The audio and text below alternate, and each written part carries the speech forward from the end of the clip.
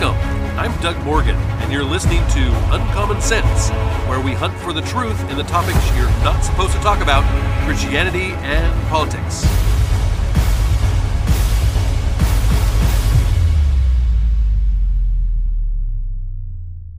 It's time once again for FOMO Friday, where we bring you the news that you may or may not have heard about. We don't want you to have that fear of missing out, particularly if you don't listen to the propaganda media. And some have questioned why we call them the propaganda media. And the answer is really simple. I mean, their mission is not journalism and the reporting of news. It is to change the world as they see it through biased stories designed to get you to think their way. And in a series of articles by the Daily Wire, Joseph Curl says, back when I covered the White House for a national newspaper in the aughts, I got word of some internal deliberations going on at the Associated Press. Now, for the record, the longtime wire service provides news to newspapers and news websites. And guess what? Most of them are liberal. And you can't blame them. The AP delivers liberal news for their liberal readers. That's just business. So it turned out the AP was sick of all this balanced, just the facts, ma'am news stuff. The powers that be at the Associated Press decided it no longer had to present two opposing sides equally. Instead, top editors there agreed that they would determine what viewpoint would be stressed and what viewpoint would be minimized. The AP then proceeded to cover President George W. Bush in the most biased manner, becoming a mere shadow of its former greatness.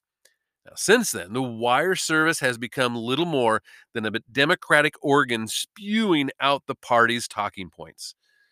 So, sure, you could certainly say journalism was grievously wounded back then. But the libs in the newsroom are back to fire off a final kill shot. Former executive editor of the Washington Post, Leonard Downey Jr., and former CBS News president, Andrew Hayward, interviewed more than 75 media leaders and put together their findings in a report entitled Beyond Objectivity, Producing Trustworthy News in Today's Newsroom. Its conclusion: objectivity in the media is now considered reactionary, even harmful. Emilio Garcia Ruiz, he's the editor-in-chief at the San Francisco Chronicle, went so far as to say objectivity has got to go. That's his quote. This is right in line with what liberal professors are teaching liberal students in liberal learning institutions. And it's now all about advocacy, pushing one side. And every fledgling journalist wants to be an activist that promotes change, right? Quote, many forces have eroded public trust in journalism over the years. Additionally, the traditional standard of objectivity has lost its relevance for a new generation of journalists and news consumers. This is what Downey and Hayward wrote.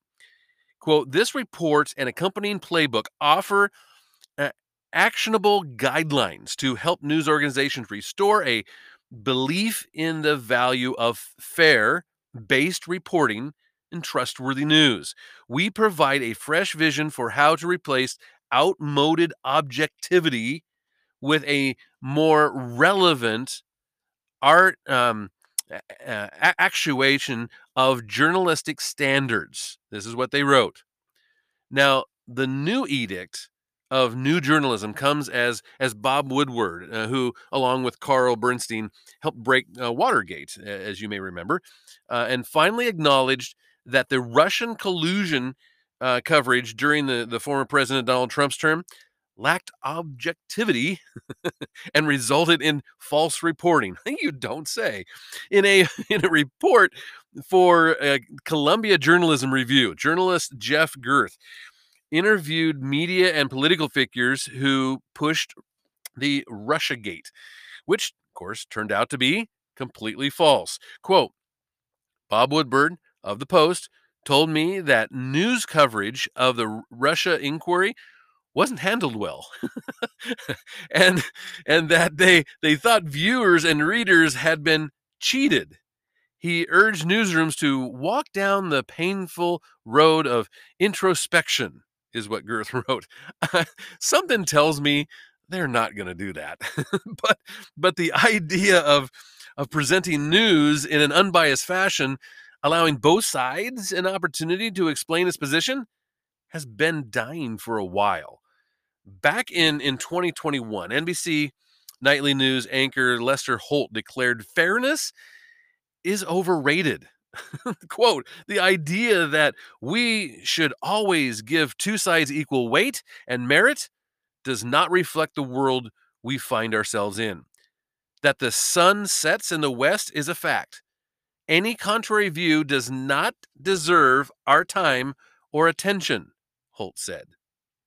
Now, of course, that's a simply oversimplification of things, right? What about complex issues like abortion or climate change? Anything coming out of the White House or the Capitol? Nothing ever is ever that clear cut. But Holt said there's no longer any need for a journalist to give both sides of a story equal weight.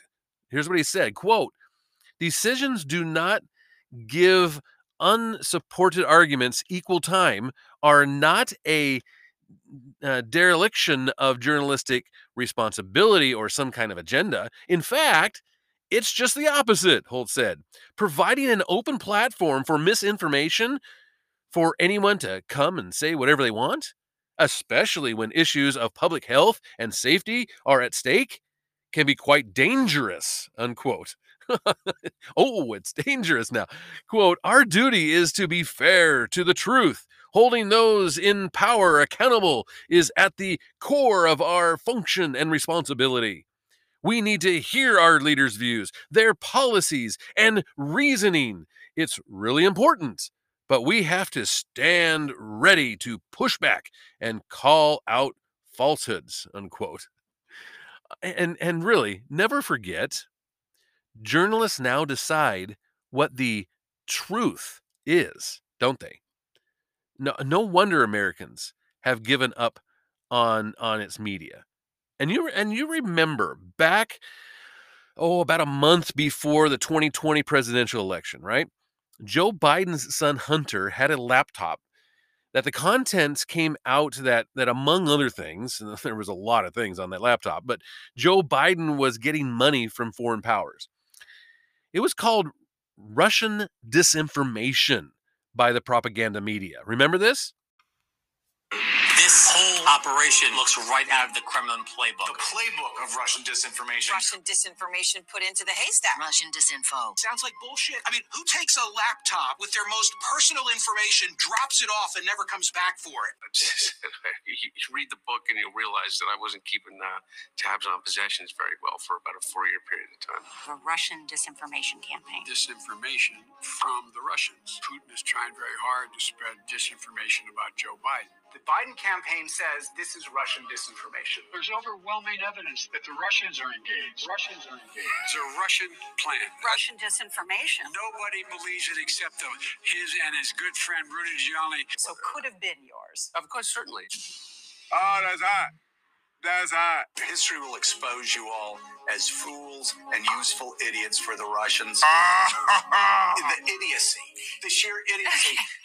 50 former intelligence officials signed on to a letter yesterday saying that the New York Post story about Hunter Biden's emails has all of the classic earmarks of a Russian disinformation campaign. Russia, Giuliani. Don't trust anything that he's telling you. This is Russian disinformation. Russian disinformation campaign. Russian disinformation. Russian disinformation campaign. Russian disinformation meant to harm our democracy. Disinformation by the Russians. The fruits of a foreign intelligence operation. Part of that bigger Russian disinformation effort. Russian intelligence operation. Connected to an ongoing Russian disinformation effort. Linked to a foreign intelligence operation. Connected to an ongoing Russian disinformation effort. Tied to an ongoing Russian disinformation effort. Connected to a Russian disinformation campaign. Linked to a foreign intelligence operation. Likely coming from Russian intelligence. Two people familiar with the matter told NBC News.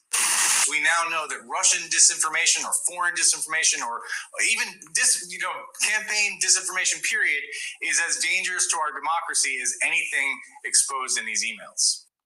So now that we know that it was not Russian misinformation, all these years later, Hunter admits it's his, and he's mad about it. Hunter Biden's legal team demanded federal and state criminal investigations into individuals involved in sharing the contents of his infamous laptop that was first reported on October 2020 by the New York Post.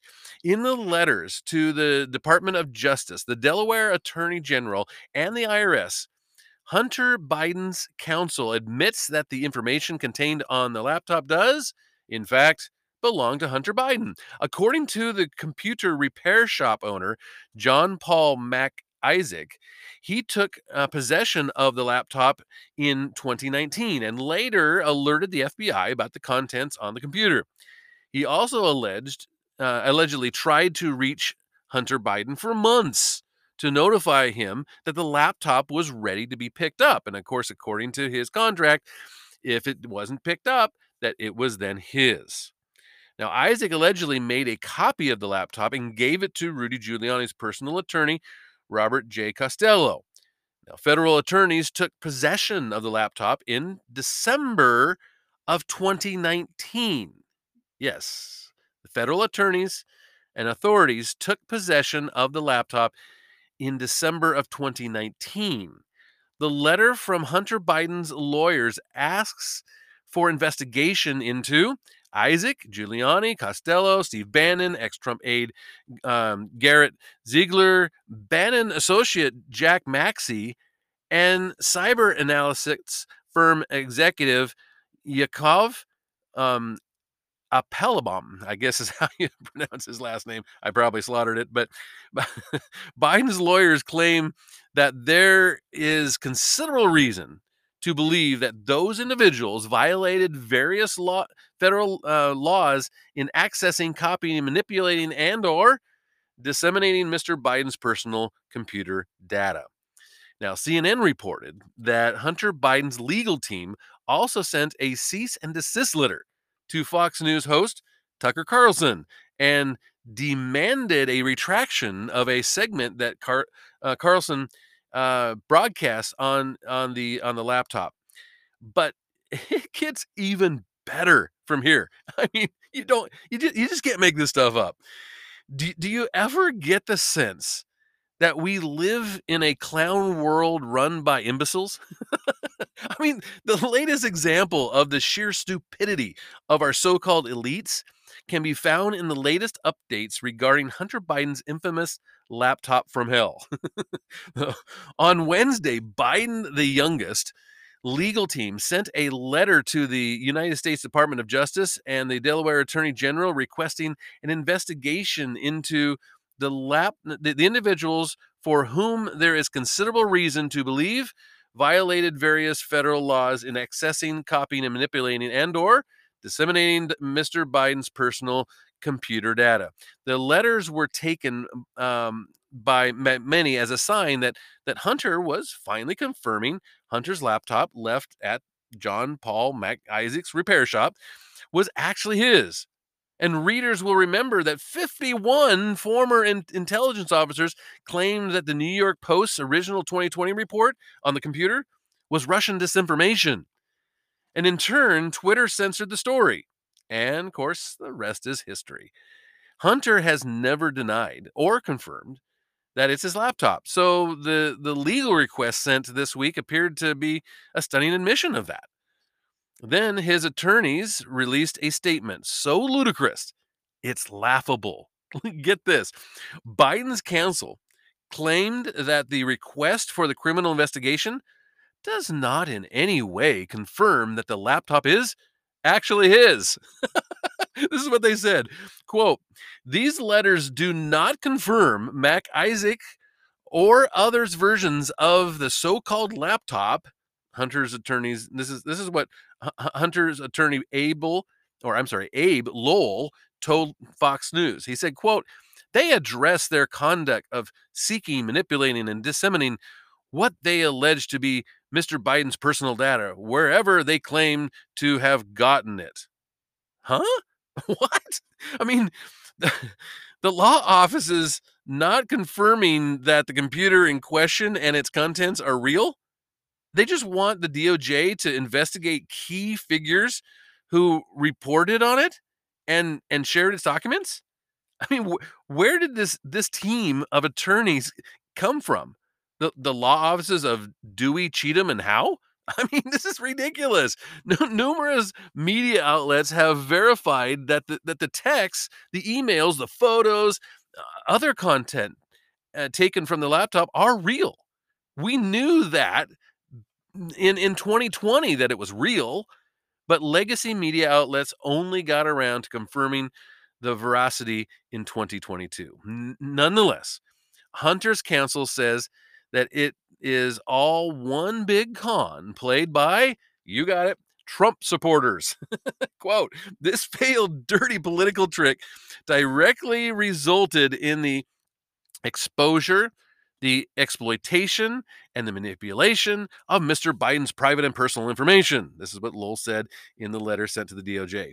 He said, quote, politicians and the news media have used this unlawfully accessed, copied, distributed, and manipulated data to distort the truth and cause harm to Mr. Biden, unquote. Biden's legal team also acknowledged their request is unusual. Quote, the actions described above more than merit a full investigation, and depending on the resulting facts, may merit prosecution under various statutes. It is not a common thing for a private person and his counsel to seek someone else being investigated, but the actions and motives here require it, Joel said. This is what Lowell said in his letter. So let's recap. Biden's attorneys understand they are asking for special treatment. They claim an investigation into Mr. Biden's personal computer data is needed, but then try to argue that they're not saying it's Hunter's laptop. Meanwhile, the same computer data could very well lead to the prosecution of Hunter himself. I mean, ideally, the letter is ignored entirely, but the president, with President Joe Biden's DOJ, you can never be sure that it won't be wielded against his political enemies. This is a great example of why we call them the propaganda media, because they see their job to be distributing what liberal politicians want, not what the actual facts are. And that is why we do FOMO Fridays here on the podcast, and why you probably have not heard of this next story, have you? In a move that is just really a bit too on the nose, the Satanic Temple, whose tagline is empathy, reason, and advocacy, has announced that it will be opening a telehealth abortion clinic named TST Health, and it's going to be operating out of New Mexico. The group will raise funds to assist girls and women around the country to have access to safe and legal abortions, no matter where they live or what their financial situations may be. So it would appear they will send out pills for, at-home medicated abortions while funding abortion tourism, so Americans can travel to states where abortion is legal. The group is doing so because abortion is apparently a religious ritual under Satan's domain. I mean, I'm not making this up. This is what they said. Here it is. Judge for yourself. Quote, as part of our commitment to protecting our members' civil rights and ensuring that our religious rituals can be performed without government interference, the clinic represents one of the most important steps we have taken. That's a quote from the group's own website. Abortion, of course, kills an innocent life and takes the inalienable right of life for the child in the womb. And perhaps it is no surprise then that the Satanic Temple also has the motto, quote, "Thyself is thy master, hail Satan," unquote.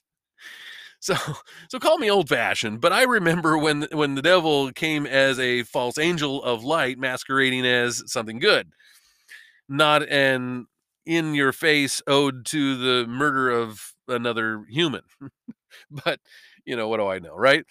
But, well, it would appear that the Satanic Temple is still trying to come to children of God as that of light, though, even.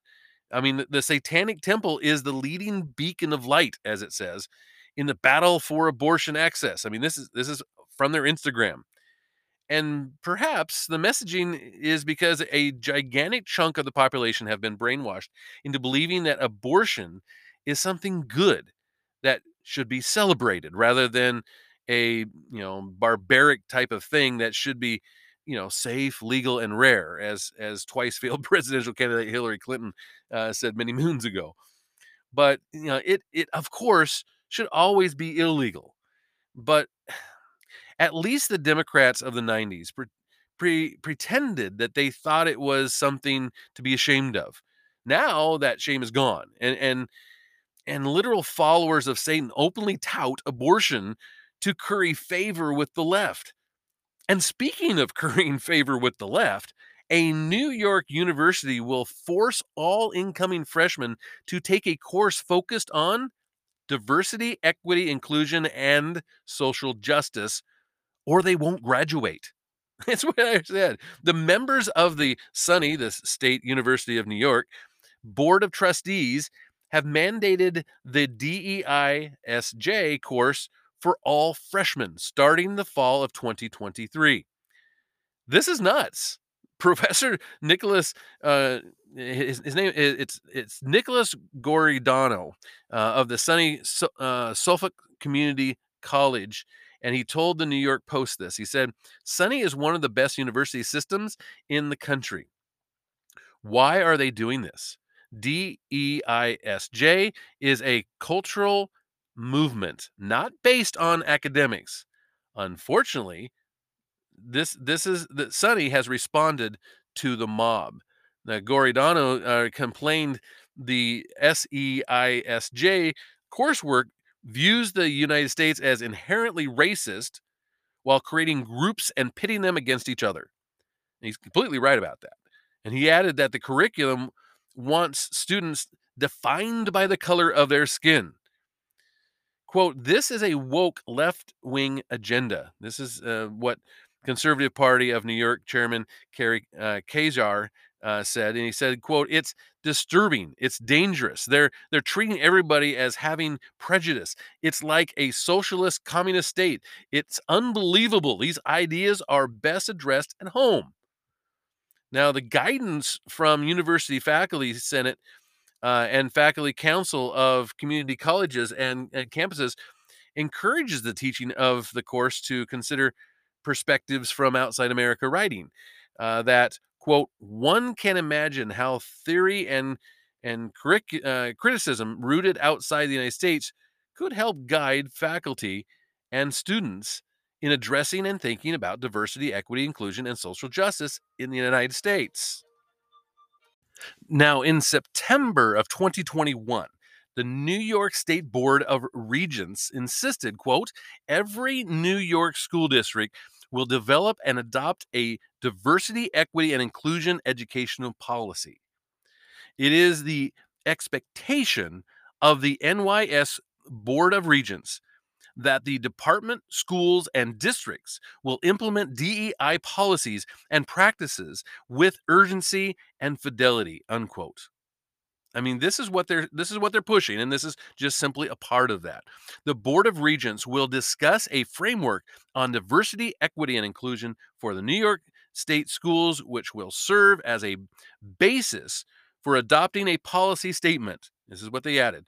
They said, with this framework, the board is ready to address the long history of racism and bigotry and the corrosive impact they have had on every facet of American life, unquote. So, again, this is just simply a part of what they're already pushing here. And they're going to continue to do so. And basically, if you're not a liberal, you're not going to be able to graduate.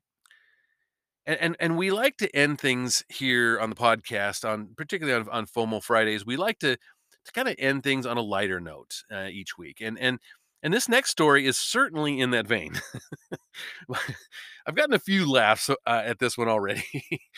But Senator Bernie Sanders is selling tickets priced as high as $95 for an event that will promote his new book.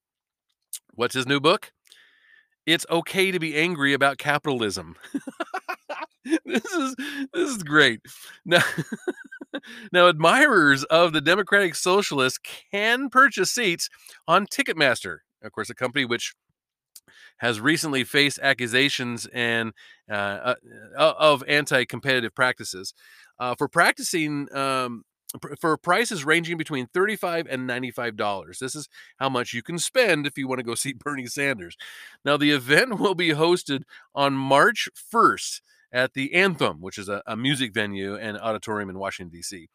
And holders of the more expensive tickets will receive a free copy of Sanders' new book, which is available for $28 from Penguin Random House.